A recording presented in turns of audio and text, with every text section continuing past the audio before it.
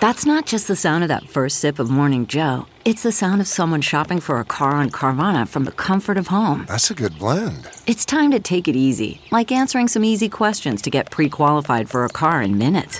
Talk about starting the morning right. Just like customizing your terms so your car fits your budget.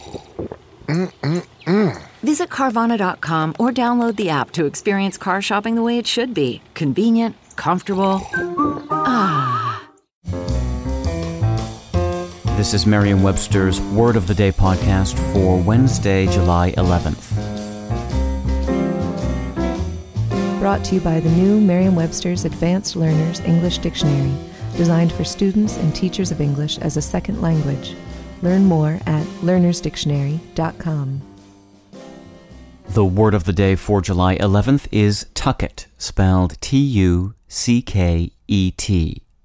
Tucket is a noun that means a fanfare on a trumpet. Here's the word used in a sentence from a classical music review by Edward Seckerson in The Independent. Bare unisons of woodwind, trumpets, and horns exchange sennets and tuckets.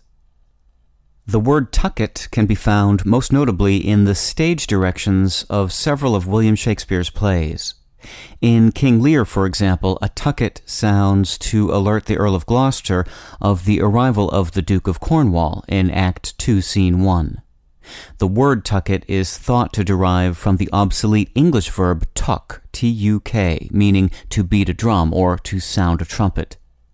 These days, the word fanfare itself refers to a sounding of trumpets made in celebration or to alert one of another's arrival. The presence of the word fanfare might be the reason that tucket is rarely used in contemporary English. I'm Peter Sokolowski with your Word of the Day. Visit the all-new learnersdictionary.com, the ultimate online home for teachers and learners of English. A free online dictionary, audio pronunciations, custom study lists, and interactive exercises are available now at learnersdictionary.com.